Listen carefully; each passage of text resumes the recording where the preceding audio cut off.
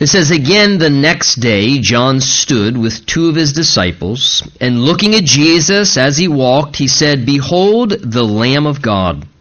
The two disciples who heard him speak, and they followed Jesus. And then Jesus turned, seeing them following, and said to them, 'What do you seek?' And they said to him, 'Rabbi,' which is to be translated teacher, 'where are you staying?' And he said to them, 'Come and see.' And they came and saw where he was staying, and they remained with him that day, and it was about the 10th hour. One of the two who heard John speak, followed him, was Andrew, Simon Peter's brother. He first found his brother Simon, and said to him, 'We have found the Messiah,' which is translated the Christ. And he brought him to Jesus. Now when he looked at him, he said, 'You are Simon the son of Jonah. You shall be called Cephas,' which is translated a stone." The following day, Jesus wanted to go to Galilee, and he found Philip and said to him, "Follow me." Now Philip was from Bethsaida, the city of Andrew and Peter. Philip found Nathanael and said to him, "We have found him of whom Moses in the law and also the prophets wrote, Jesus of Nazareth, the son of Joseph." And Nathanael said to him, "Can anything good come out of Nazareth?" Philip said to him, "Come and see." Jesus saw Nathanael coming toward him and said, "Behold, an Israelite indeed, in whom there is no deceit." Nathanael said to him, "How do you know me?" And Jesus answered and said to him, "Before Philip called you, when you were under the fig tree, I saw you." Nathanael answered and said to him, "Rabbi, you are the Son of God. You are the King of Israel." And Jesus answered and said to him, "Because I said to you, I saw you under the fig tree, do you believe? You will see greater things than these." And he said, "Most assuredly, I say to you, hereafter you shall see heaven open, and the angels of God ascending and descending upon the Son of Man." And Father, we ask that you would help us to see greater things perhaps than we've ever seen before, maybe even in this passage of Scripture this morning. Maybe we've read it before, Lord. Maybe we've studied it before, but we believe that you're a living God and that at times you have a word in season that you want to speak to us. And Lord, your word is inspired, it's alive, and so we pray this morning you would give life to it, make it powerful. Make it speak to us. We pray that you would prepare us, and you know what that means mentally, spiritually. Lord, in every way, give us a tender, receptive, responsive heart to what you would say to us, and give us an ear to hear. We ask your Spirit now would teach us and speak to us in Jesus' name. And everyone said, amen. Amen. You may be seated. You know, what truly defines a successful life? I think that if you probably asked some people, well, quite honestly, probably a lot of people in the world, that question, you might get answers like, how many followers do you have on Instagram? That seems to be a big thing nowadays. I'm not a social media guy, perhaps myself, but you know, my wife and daughters and many others are involved, and I know that's one of the things there. You know, you have the how many followers do you have and how many people are you following kind of a thing. But I think if you ask God what defines a successful life, he would probably say something like finding and following Jesus. Finding and following Jesus, and then helping other people to do exactly the same. Helping other people to find Jesus and helping other people to keep following Jesus. And let's just be very real at the front of our study this morning, and I think this passage speaks to us about these things. There are a lot of different avenues whereby people ultimately arrive at that destination of finding and following Jesus. But despite the route, that vital destination is what God desires all people to come to, that each person would meet Jesus in a personal way, that they have a personal encounter with Jesus, and then they would choose, as a result of that, to then become a follower of Jesus. That once they meet him and they're exposed to him, that they would make that choice to follow Jesus with their own life, and that as followers of Jesus, we would seek to then help other people to come to know Jesus, to meet Jesus. We'd introduce people to Jesus and to help them follow Jesus. Now, the background of our setting this morning as we continue in this first chapter, we've been following the powerful ministry of this man, John the Baptist, who's been conducting a water baptism there at the Jordan River. John's been preaching to people, telling them to repent, for the kingdom of God is at hand. The idea is to turn around from the way you have been living and to turn the right direction, to in a sense, turn away from a life of sin and a self-governed lifestyle, and to turn and to prepare themselves. And John has been telling people to get ready because the Messiah was coming.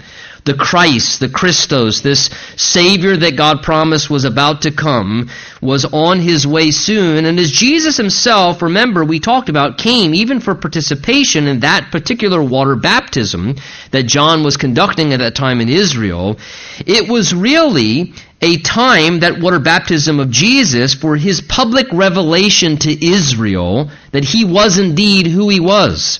The Messiah, the very Son of God, there in human flesh. And as a result of experiencing Jesus' water baptism as John was conducting it, and the heavens opened and the Spirit descended upon Jesus, and he heard the Father say, "This is my beloved Son in whom I'm well pleased," it was at that point, remember, John himself became thoroughly convinced without a shadow of a doubt, and John said, "I tell you the truth, I testify, this is the Son of God."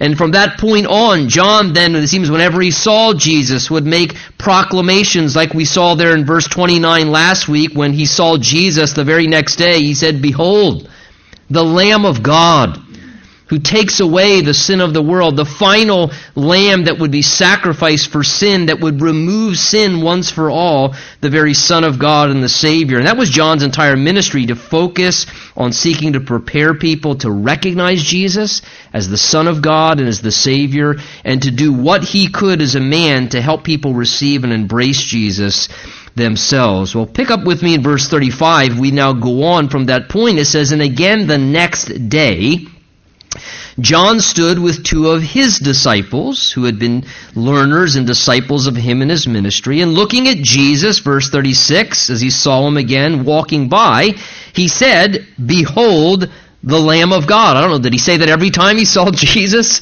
"Behold, the Lamb of God." I mean, every time he saw the Lord, we find him again saying this. "And the two disciples heard him speak," saying that about Jesus, "and they," it says, verse 37, "followed Jesus." So, again, once the baptism of Jesus happened, at that point, the public ministry of Jesus Christ, which was only about 3.5 years, sort of was initiated at that point. At his water baptism, he was authenticated, in the sense he was anointed spiritually for that public ministry he then began. And at this point, we now begin to see in our text people beginning to actually start following Jesus now. We begin to read about this going forward. And note the intention and the ultimate fruit of John's ministry was basically to get people to follow Jesus. John wasn't interested, if you would, in gaining a following. John was interested in causing a following. Causing people to follow Jesus, not gaining members of his discipleship group, but causing people to just follow Jesus. That was his heart. And here we read in our text that these two unnamed men, disciples or learners of John the Baptist, some think this is John the gospel writer himself, referring to himself, as well as Andrew, who we read about next as our account goes on. But two men who respected John, they were learning from John the Baptist, but they were looking for the Messiah. And because of that, no doubt, I believe the Holy Spirit is already at work in their lives, drawing and calling them. And John happens to look and to see Jesus going by. And when he sees Jesus going by, he instantly, again, draws attention to Jesus. We read there in verse 36, looking at Jesus as he walked by, he said, "Behold, the Lamb of God." Again, look, pay attention. John's saying again there, look to him, look at him. This is the Lamb of God who will remove sin. And take notice, all John did was make that simple statement that we have recorded there in the text to identify Jesus and to encourage people to look to him. And the Bible tells us right here, verse 37, that they heard John speak and they followed Jesus. They just hear John speak this very simple thing about Jesus, and their hearts are stirred, and they left John and they became followers of Jesus. Now, I look at that and I think, wow, that's what you call hearts that are spiritually prepared by God. And that's what you call, apparently, someone who is speaking under the unction and the anointing of the Spirit of God in such a way whereby those two things working in conjunction, a prepared heart spiritually and a spiritually anointed person who's speaking in that moment, you notice there it doesn't seem to take a whole lot of convincing. Their hearts were prepared. They were ready to receive Christ, and the Spirit moved them to act, and it says they followed Jesus. That is, they literally walked after him. In a literal sense, they followed him. But more than that, it seems that they turned their allegiance now over to Jesus, rather than being just a disciple of John the Baptist. Now, take note, this is one way people come to Christ. We see many ways in this account we're studying this morning. In this situation, it was the preaching, you could say, of John the Baptist that God used to bring these men to a place of faith and decision to follow Jesus. John, who was certainly used by the Lord in that way, was someone who spoke under the Spirit's anointing, and he stood up, he publicly spoke and proclaimed information that was accurate about Jesus Christ, and then he called people, if you would, in a responsive way to look to him and to put their faith in him, and because their hearts were prepared, they heard what is said, and they responded to Jesus as a result. And let me just say, that is how some people find Jesus. That's how some people are going to find Jesus, through faithful preaching. They may sit in an evangelistic crusade. They may be in a church service. They may hear somebody stand up and preach in some setting, whatever form or fashion, and they hear the Word of God spoken. Their hearts are prepared, and they respond. Now, let me just say, I don't think in America, we're very blessed, I don't think in America we lack occasions to hear people preach. Not in this country. But what I think perhaps maybe what we do lack in the United States of America is people praying that hearts would be receptive and that hearts would be responsive to what the Spirit of God is saying and doing. Preaching's dime a dozen in this country. We have freedom to speak so freely. I think you can hear preaching, whether it's on the radio, we don't lack for more preaching, but I think what we may lack is for hearts that are prepared by people praying and interceding and the Holy Spirit moving in hearts, whereby, like this situation here, John the Baptist just makes one statement and their hearts are so prepared spiritually, they just respond and they become followers of Jesus. That, indeed, I think is an area where we as Christians need to be sensitive to. Lord, wow, that's amazing. Prepare hearts to be more sensitive spiritually, that they wouldn't resist when they hear the Word of God proclaimed or when they have the gospel preached to them. Well, look as we go on here, verse 38, it says, Then Jesus turned, seeing them now starting to follow, he said to them, What do you seek? So as Jesus notices these two men now beginning to follow him, he turns and he inquires of them regarding why it is that they're now pursuing him and what they're in essence seeking after or looking for in following him. In one sense, you could say Jesus he's sort of searching out their intentions or their motives for exactly why it is that they've now made this decision to start following him. And so he says to them, what is it that you seek? Now, I think that's probably a very relevant question that Jesus may ask to all people even to this day still. Whether you just want to say maybe generally in life, overall, and currently, I think that's a good searching question. In life generally, what do you seek? What are you seeking for? What are you seeking after? Take inventory. I think it's good to take inventory once in a while and to look at your life just as an individual this morning and to ask yourself, looking at priority, what's the primary thing that you seek for? Some people, it's validation. The primary thing they're seeking for is they always need somehow to be validated, or some people it's acceptance, some people it's a relationship. They can't be alone. They always have to have a relationship, or some people it's approval. Some people are seeking after success and the feeling of success. Some people it's money. It's been asked before, those who are wealthy in some way, how much is enough? Just a little bit more. And some people are seeking after wealth. Some people are seeking after pleasure. Some people are seeking after, enjoyment or notoriety. Some people are seeking after a higher education. And what is the thing that you seek? The nicer house, the new improvement, the better car. What is it that you seek? Listen, God would say, Psalm 105:4, seek the Lord and His strength. Seek His face forevermore. That is the best thing that we should be seeking. That is what these two individuals demonstrate here. They're seeking Jesus. And I think for all of us as Christians this morning, certainly if you are already claiming to be a follower of Jesus, that's a proper question for Jesus to ask me as His follower, whenever He wants to. For Jesus to say to me as His follower, Tony, well, I see you're following me, but what do you follow me for? To just get what you want? Am I your cosmic genie? Are you following me just to try and get a better life? Are you following me because you think if you follow me, then you can... And look, let's be very honest. There are a lot of different motives and reasons that some people choose to follow Jesus.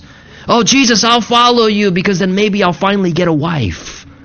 Yeah, I mean, there are a lot of reasons. You look at the television and some of the Christian programs, some people, follow Jesus. If you follow Jesus, you can name it and claim it, blab it and grab it, and you can have whatever you want. I'll follow Jesus. Yeah, I'll follow Jesus. What I got to do?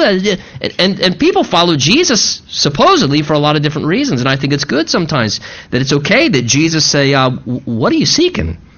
What are you following me for? What really is it that you're after in your life? And though we all profess to be His followers, sometimes even as those of us who profess to be followers of Jesus, sometimes we're actually starting to follow paths that seek after other things. And we say we're a follower of Jesus, but sometimes that's not our chief pursuit. And therefore Colossians says to us in chapter 3, if then you were raised with Christ, seek those things which are above, where Christ is sitting at the right hand of God, and set your mind on things above, not on things of the earth. Again, if we're Christians and followers of Jesus, the first thing we should seek is to seek first the kingdom of God and His righteousness, and to let Jesus ask us once in a while, hey, didn't you say you're my follower? If you're my follower, shouldn't you be seeking me and my kingdom foremost in your life? It seems to me you say you're my follower, but you follow that, or you follow Instagram, or you follow all that way more than you follow me. What are you seeking?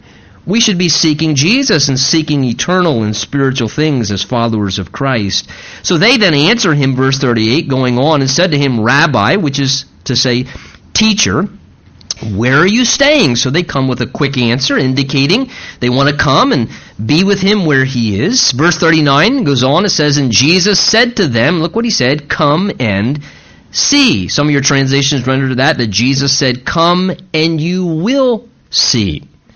The idea here, again, Jesus invites them to come and see for themselves. Certainly Jesus, I think, meant that literally in response to their basic question. Yet perhaps Jesus, who always cares more about the heart than anything else, maybe in some ways he actually certainly perhaps meant a little bit more deeply as well, and he graciously invites them as he sees them now coming after him and following him, and basically maybe he's asking even something a little more deeply, hey, I see you're coming after me, why don't you come and see for yourself?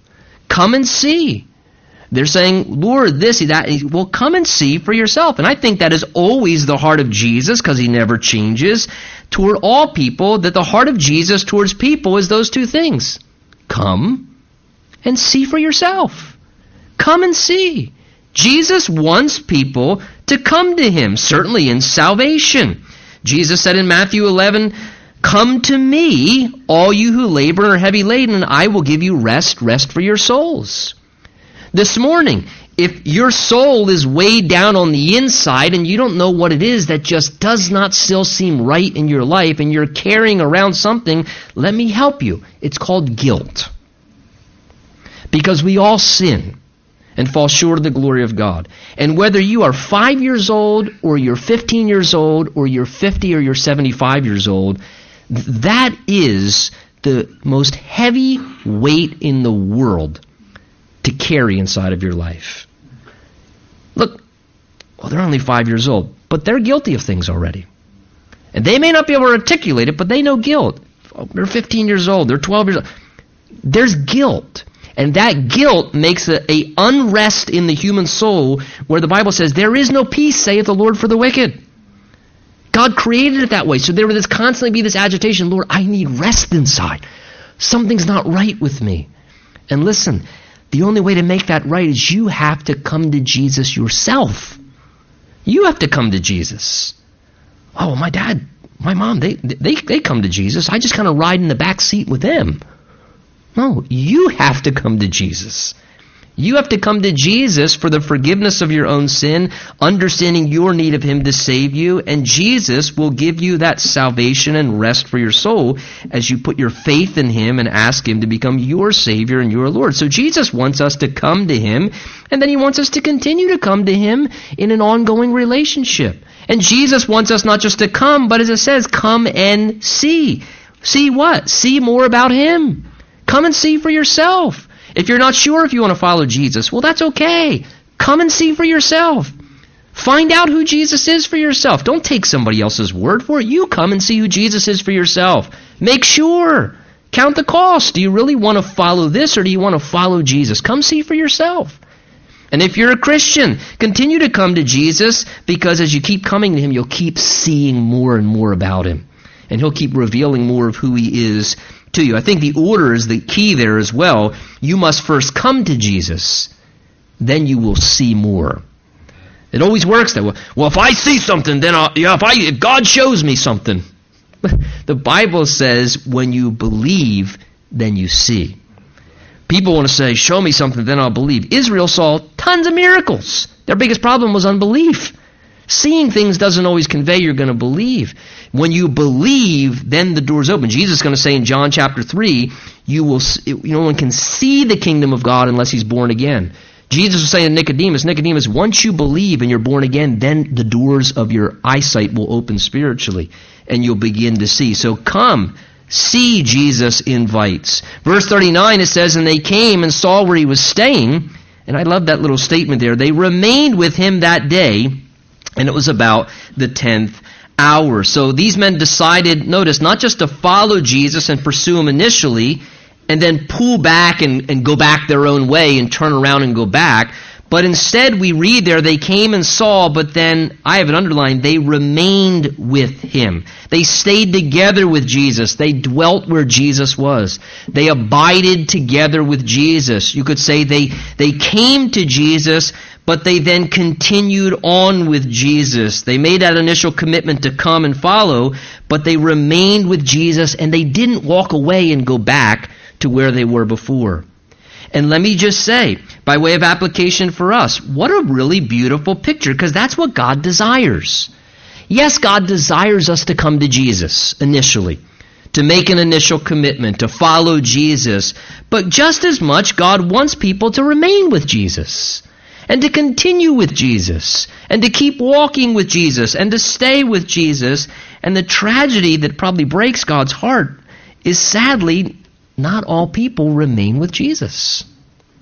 There are people who come to Jesus and they start to follow Jesus, but for some various reason, whatever it may be, there are many, at some point, they turn away. And they don't follow Jesus anymore. And they don't continue with Jesus anymore. In John chapter 6, we're going to read there, when Jesus begins to say some challenging things, it says this in John 6, from that time, many of, listen, his disciples went back, and they walked with him no more. Then Jesus said to the 12, do you also want to go away? And Simon answered, Lord, to whom shall we go? You have the words of eternal life, and also we've come to believe and know that you're the Christ, the Son of the living God. A searching question to ask ourselves this morning: what camp are we going to fall into regarding being a disciple and a follower of Jesus? Are we going to be a deserter? Or are we going to be a dedicated follower of Jesus who says, I came to him, but I will purpose in my heart not to continue with him. And challenges may come to my faith, and difficulties and things I don't understand, but none of that alters. He's the Son of God. He's the only forgiveness for my sins. He's the only hope of eternal life. And though none go with me, still I will follow. the cross before me, the world behind me, and to say, Lord, I will continue to walk with you. I think we have to guard against that temptation. It will come in your Christian life. Occasions, opportunities, sinful backslidings, different things, life tragedies, challenges, that will tempt you and will test you. And Jesus wants us to not just come, but to remain with him, to continue on. Acts chapter 11 tells when the people in Antioch began to get saved, that it says that Barnabas went there because a great many turned to the Lord, and Barnabas showed up and he celebrated with them, but then he encouraged them with purpose of heart to continue with the Lord. That's important, that we not just come, but that we remain and we continue with the Lord as well. Verse 40 says, and one of the two who had heard John speak that day and followed him was Andrew, Simon Peter's brother. So who we know as the Apostle Peter. Andrew was one of those first two that followed him that day. Verse 41 says, and he, Andrew, first found his own brother Simon, who we know as Peter, of course, and he said to him, we have found the Messiah, which is translated the Christ. And he brought him to Jesus. So notice, after Andrew's personal decision to become a follower of Jesus, his, if you would, first act as a new believer, it seems, is to go and find his brother, Simon Peter, who we know, and to bring him to meet Jesus. So Andrew's excited and enthusiastic of his own discovery and experience with the Lord, and it's almost as if he can't contain the excitement as well as the burden and concern he now has for his own brother, who does not yet know Jesus. So Andrew, it says, naturally and rather enthusiastically goes and he starts to testify to his own brother, his own relative, hey, we found him. We found the Christ. We found the Messiah, the promised Savior that God predicted. It's true. It's real, man. We found the Messiah. We found the Savior. And he says, you've got to come meet him yourself. I'm telling you, it's true. I found him. You got to come meet him. And that's why we read here in verse 42, what a great statement. And he brought him to Jesus.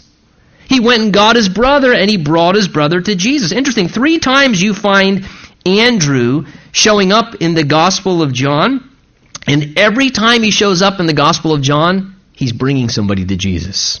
He's a neat guy. Here we see him bringing his brother to Jesus. John 6, he brings a young boy to meet Jesus, and in John 12, he brings a group of Greek people to come meet Jesus. There was something about this man, Andrew. He seemed to just be a personal evangelist from the Lord. He just seemed to have a heart for and an ability from God to bring people to Jesus. And would you take note? He has no public platform or ministry. It's not from a pulpit ministry that he's bringing people to Jesus. How's it happening? Through conversation. Through personal relationship and connecting with people. Maybe he had an ability to be very social and someone who could connect with people well, and because of that, through relationships and conversations in very informal relational ways as he interacted with people, he just had this knack for and burden to just keep bringing people to Jesus. And he did it one by one, and God used it. And it worked. And can I just say this morning, by way of reminder, what a great example, because that's probably actually how most people, I'm going to danger to say, authentically come to Jesus Christ. Because, look, there are times, let's be very honest, where people may come forward at a church service or come forward at a crusade, but was there a genuine conversion, and will they continue to walk with the Lord and follow the Lord, and will there be discipleship? And again, I'm not diminishing that. I know God uses that, as we said at the beginning with John the Baptist. It was preaching ministry, someone got saved. But a lot of times I see people who genuinely, authentically come to Christ, it's because somebody they know and they've developed a relationship with, who's praying for them and talking to them, and there's a level of credibility and trust, and they can answer questions and really help them understand, is the one who then one by one brings somebody to Jesus. And there's something valuable because it's through a relationship. And again, maybe they invite them to a Bible study or invite them to a church service, or they just lead them in a prayer of commitment. But that one-on-one evangelism, like Andrew, of bringing someone to Jesus. And again, keep in mind, who was this he brought? Peter, the Apostle Peter. Listen, I think that's a great reminder. Peter came to Jesus because one man cared about a soul. And he brought him to Jesus. And consider the end result. Who was Peter? An apostle a New Testament writer, a rock, a leader in the early New Testament church. Remember, this is how some people come to follow Jesus. It may not always be in a church service. What if each one of us took the example of Andrew as a personal challenge to say, Lord, okay, what's my Andrew mission for 2016? What's one person that I could bring to Jesus? I think it's a great reminder and challenge for all of us. Verse 42 goes on to say that now when Jesus looked at Simon Peter, as Andrew brought him to meet him, he said to him, "You are Simon, son of Joda.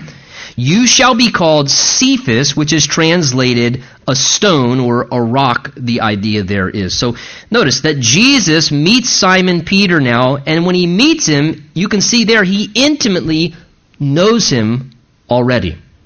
He speaks to Peter in a way where he speaks of his own heart and his future. It says Jesus looked at him. The language there, when you look at it actually, in the Greek, actually means to gaze into deeply, to look beyond the surface, the idea. The indication here is that Jesus, as you can tell by what he says, is looking down below into the heart and soul of Peter. And in fact, the obvious thing here is he saw the potential of Peter down the road. He saw who Peter would become. He knew the power of God that would work in his life long term. And Jesus, upon meeting Peter, does what? He takes a look at him and he changes his name there. He says, "You are Simon, but you shall be called Cephas." Now, name changes always indicate life change. We see this in the Bible. Abram goes to Abraham. Jacob, conniver, goes to Israel, which means governed by God. It spoke of the life change that he would experience. That's true just generally as well. Typically, a new name speaks of a life change. My wife used to be Tricia May Lackey, and then she married me and became Tricia May Montemuro, and it was a life change. I assure you that. It was a good life change, though. You want amen? No, I'm saying it was a good life change. An adoption, right? You adopt a child. They get a new name. That's a life change. Somebody changes their identity. Why are they doing it? They want a new life change. So name changes speak of life changes, and here we see that Jesus changes Simon's name to Cephas, and I think it's a good reminder to us what Jesus wants for all of us. Jesus wants to change lives. Jesus wants to change your life. He wants to change you from who you were to who he wants you to be and who he knows that you can become. He knows what you were. Oh, I'm just like this. Well, look, I understand. Perhaps I've said this before, but I'll probably say it many times from the pulpit again. God didn't save you to keep you like you are. Oh, this is just the way that I am. Yeah, I'm a Christian, but it's just the way that I am. Look, well, God didn't save you to keep you how you are. He saved you to change you, to make you a different person in Christ. Part of that means making you recognize your new identity, that you're not who you once were. You're new in Christ. You're to be a new person now with a new walk and a new way of life that's supernatural and different and life-changing. And look, how encouraging to know this too. Like with Peter, Jesus sees your potential spiritually. His name Cephas was the Aramaic term that he receives. Your name is Simon, it shall become Cephas. That's Aramaic for rock or stone. Peter, as we know him, is just the Greek equivalent to Cephas.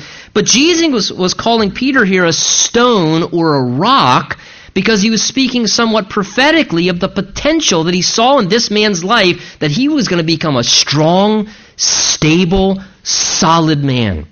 And that wasn't who Peter was naturally. Remember, Peter was up, down, foot in the mouth, walking on the water, sinking in the water. But through God's work in Peter's life, Jesus saw his potential and what he could be and what he would ultimately become. And so Jesus spoke that forth. Despite who he naturally was, Jesus saw what this man would become. And let me say this morning, and please hear me, every one of you, Jesus sees the potential in your life. Nobody else may see the potential in your life. I can't promise you that. But I tell you this, Jesus sees the potential in your life. And he knows exactly what you are. He knows exactly what you were, and he knows what you still are this morning. But he knows what he can make you become. And he sees the fullness of the potential of the power of God working in your life.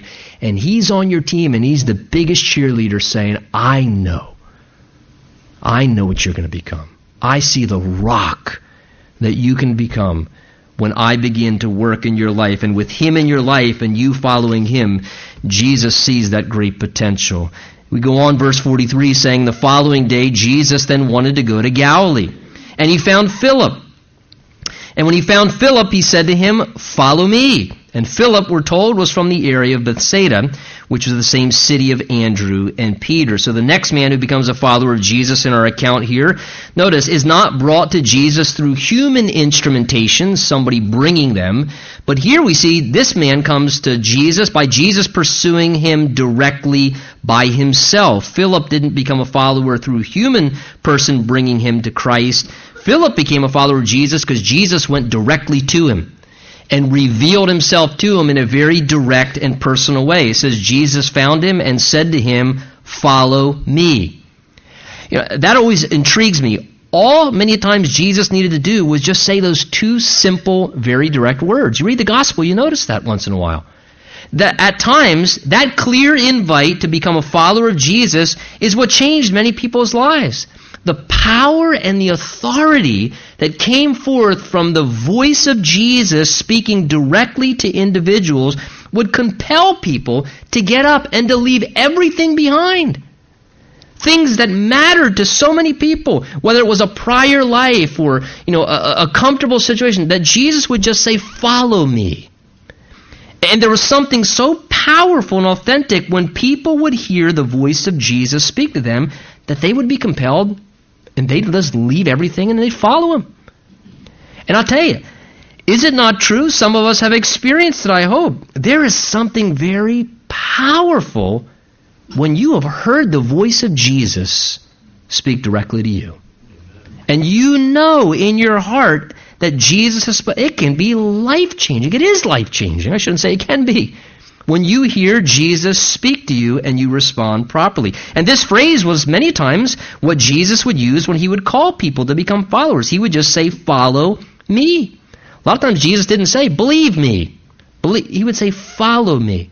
And I just want to say this morning, I think that indicates what Jesus desires and defines what Jesus expects. That we would believe what is right about ourselves as sinful, depraved people, and we would so sincerely believe in who Jesus is and what he needs to do for us and what he can do for us, that we would so sincerely believe those things that we would act upon them by responding rightly to Jesus Christ, the Son of God, the Savior of the world, and the Lord of Lords. And that we would then act upon that by submitting our lives over to Jesus' Lordship and following him instead of following what we want. That we would have that dramatic experience. Again, follow me. Look at those words. Follow me. That does not just mean make a one-time decision to kind of join the Jesus club. Yeah, I did that. One time when that guy prayed that prayer, I did that thing. I did the follow me thing. Yeah, he prayed that prayer and I did it. I made the one-time decision. No, I went forward to the church. Listen, it means to choose a way of life. To follow me means that wherever Jesus goes, I keep following Jesus. I choose a new way of life whereby I don't follow what I want anymore. I don't rule my life. I don't do what I want. It means that I pursue that path daily to keep following Jesus. Jesus said of discipleship in Luke chapter 9, if anyone desires to come after me, let him deny himself, take up his cross daily, and follow me. And I want to challenge us this morning. Look, that's what Jesus desires. That's what he inspects.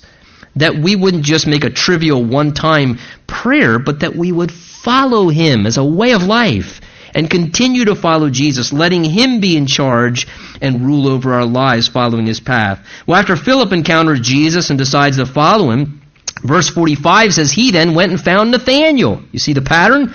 And he said to him, we found him of whom Moses in the law and also the prophets wrote, Jesus of Nazareth, the son of Joseph. So he shares his own testimony and authentically says, hey, this is the one. The Old Testament prophets spoke of him. Moses spoke of him. He's fulfilling the prophecies. We found the Messiah. And he says, it's this man, Jesus of Nazareth. Now, look what happens, verse 46. Nathanael said to him, can anything good come out of Nazareth? So as Nathanael hears about this testimony, All he seems to hear is the hometown location of Jesus, and at that point, when he hears where Jesus comes from, he stumbles, and that perplexes him. He hears, we found the Messiah that God's predicted to send, and he's shocked to hear it's Jesus of Nazareth. So he, and I no doubt think very sarcastically says, can anything good come out of Nazareth? Nazareth? I mean, Jerusalem, yeah, but Nazareth? Could anything good come out of Nazareth? Apparently Nazareth, where Jesus grew up, must not have had the greatest reputation as a city or a community. Some commentators say that it was a remote and rural area. That the idea is that it was sort of a very insignificant location. Other commentators say that it was quite an immoral area. It was kind of what you'd say, a rough city, or maybe somewhere that's an ungodly community. Either case, it had quite a stigma and quite a bad reputation, where the mind of Nathanael stumbled over the possibility that God's Messiah, the Savior, or anything at all good, could possibly come out of Nazareth. Yet the reality was, ding dong, the best thing in the world came out of Nazareth. The Son of God and the Savior was actually raised in that very unlikely place. Now let me say by way of application, listen, be careful of letting logic and human reasoning or preconceived ideas or prejudices that you have for whatever reasons make you miss at times what God is doing because it seems unlikely to you. Be careful of that. Sometimes God works in unlikely ways. He's God. He's kind of got the right to do that. Be careful. We can carry prejudices or preconceived ideas about things, and we think this is how God works, this is how God should work. I mean, God may work in an unlikely way. Don't miss what God's doing sometimes because it's just kind of unlikely. It may be God, and He's just working in an unlikely way. I would say, secondly, this. Be careful of also thinking that God could not possibly bring something good out of maybe a lowly beginning or a lowly circumstance. I mean, how could anything good out of that circumstance come? This has such a lowly beginning. It's so humble. It's so meager. I mean, it's basically failed before it ever got off the ground. How can anything good come out of that? And we can be like that sometimes. Listen, God can make beauty from ashes. The Bible says, don't despise the day of small things. God can do what God will. And be careful as well thinking that maybe because an environment or a community or something like that is marked by immorality or whatever, that nothing good could come out of it. Let me say by way of an example. Look, some people have some attitudes towards Atlantic City right here in our local area. Oh, God, this is disgusting. I hope it just drops in the bottom of the ocean. Listen. How do you know what good might come out of there? What if the next Billy Graham comes from one of those kids that we spend time with on Friday nights, sharing the gospel with? And as we love them and miss them, yes, but who are we to say nothing good? Because this is a horrible community. Listen. Jesus came out of Nazareth. We have to be careful of these kind of things. We need to recognize sometimes those are the areas God cares about the most. And I'm not esteeming that that's somehow more glamorous than ministering in a community. Because look, from what I've seen, you have people in certain communities and cities that are, they're wicked and they know they're wicked. And then you have very white-collar, refined sinners. We're very well-to-do, and we're refined, selfish, sinful pigs.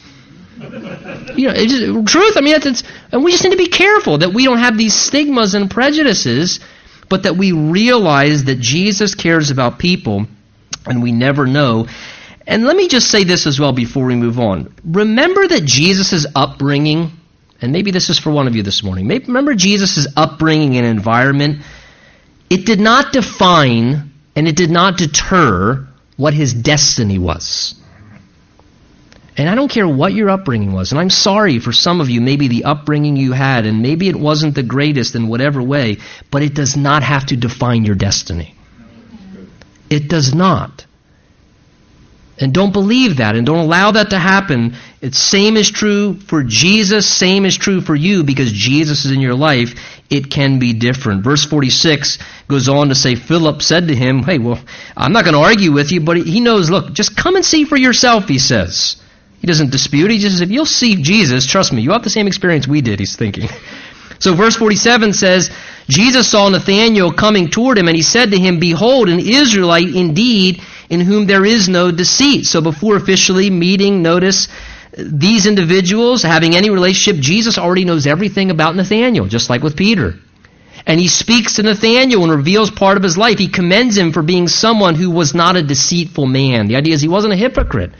Jesus knew this about Nathanael, that he wasn't necessarily a perfect man, but he wasn't someone who lived deceitfully. He didn't cover up publicly who he really was. He was just an authentic man. He was genuine. He didn't put on a mask to hide who he really was. And because many people, quite honestly, struggle with this area, we're very quickly deceitful and hypocritical, Jesus was pretty impressed when he found somebody who wasn't like that. So he says, wow, behold, somebody. This is a man who doesn't tend to outwardly hide and pretend before people. He's just an authentic man. Verse 48, Nathanael said to him, how do you know me? And Jesus' answer said, before Philip called you, when I saw you under the fig tree, I saw you. So Philip's shocked how Jesus could know him so well. How Jesus could even know who he is. They'd never met. It was kind of unsettling. And Jesus informs him he was aware of details in his life and saw everything about him, even where he was, before they'd ever even met. And that kind of staggered him a little bit, that he realized Jesus knew him that well. But truth be told, that's true of every person regarding Jesus. Even before we know Jesus, Jesus knows everything about us, and he's got full detailed surveillance on every one of our lives. What trees we were hanging out under, what things we were doing, who we really are. And that's quite a sobering reality to grasp. But I would say this, yet Jesus loves us all. Think about that. Jesus got full surveillance, but he loves us. And who better to let help you and rule over and lead your life than somebody who knows you that well, that knows you better than anyone else? Well, verse 49 says, Nathanael answered and said to him, when this all happened, he was quite shocked, Rabbi, you are the Son of God. You are the King of Israel. So as Nathanael sees this happening here at that moment, his mind, imagine just someone telling you things about yourself that there's no way humanly that they could possibly know. And he's so shocked that it's at that moment why he knew that. He says, you're the Son of God. You're this King of Israel we've been waiting for. And his skepticism is instantly erased from his mind that he had before. And sometimes when people are skeptical, I think sometimes Jesus may work in ways like this, where, look, Jesus isn't intimidated by skeptics. Oh, my wife, she's such a skeptic. She'll never come to Christ. My husband, he's such a skeptic. He'll never come to Christ. Listen, Jesus can deal with this kind of stuff. Jesus is more than able to work in such a way where he can work so powerfully like he did in that moment with Nathanael, where he blows somebody's mind of the reality of who he is, where he can in a moment, when the time is right, bring them to a place where every doubt is removed, every excuse is obliterated, and everything that was a preconceived idea is taken away, and they come to the realization of who Jesus really is. Verse 50 says, Jesus answered and said to him, because I said to you, I saw you under the fig tree, do you believe? He says, you will see greater things than these. In other words, Jesus basically says, Nathanael, you haven't seen nothing yet. Keep reading the Gospel of John. You haven't seen anything yet. I haven't even started doing miracles yet. You believe because I told you this, you're going to see much greater things than this. Maybe the Lord has shown and done some things in your life that have left you amazed. Maybe Jesus would say to you this morning, look, you're going to see a lot greater things than this. You wait to see what I'm going to do in your life as you continue to follow me. Verse 51, we then conclude Jesus' final statement, most assuredly I say to you, hereafter you shall see heaven open, and the angels of God ascending and descending upon the Son of Man. So Jesus reveals himself, look at our verse, as the connecting ladder between heaven and earth. Jesus basically there shows that as the Son of God and the Son of Man, he is the bridge, therefore, between God and man. He's the connecting ladder or bridge between heaven and earth, and everything that happens between the earthly dimension and the spiritual dimension transpires through the lordship of Jesus.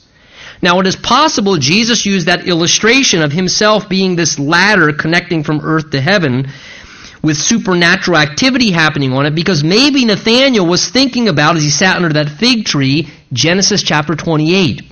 And the dream that Jacob had, you can go there and read it, where Jacob, the patriarch, had a dream, and as he dreamed, it says, behold, a ladder was set up on earth, and its top reached to heaven, and the angels of God were ascending and descending upon it. And then God speaks to Jacob about his future, and Jacob wakes up and he says, wow, behold, the Lord was in this place, and I didn't even realize, and he senses the presence of God. And maybe Nathanael under that tree was reading Genesis chapter 28, and is it just another way Jesus wanted to blow his mind when he revealed himself? He said, watch, he thinks I saw him under the tree. Wait till I tell him this about myself. That little ladder there Jacob had a dream about, and the angels, angelic activity and spiritual activity, everything was happening through that ladder. He says, guess what? I'm that ladder. I'm that ladder. Probably just blew his mind. Whoa, you knew what I was reading in the Bible too? And basically Jesus here says, Nathanael, I'm the ladder whereby all spiritual activity happens through. Everything happens under my rulership and direction, the angels and activity. And anyone who wants access into heaven must come through me. They must come through me.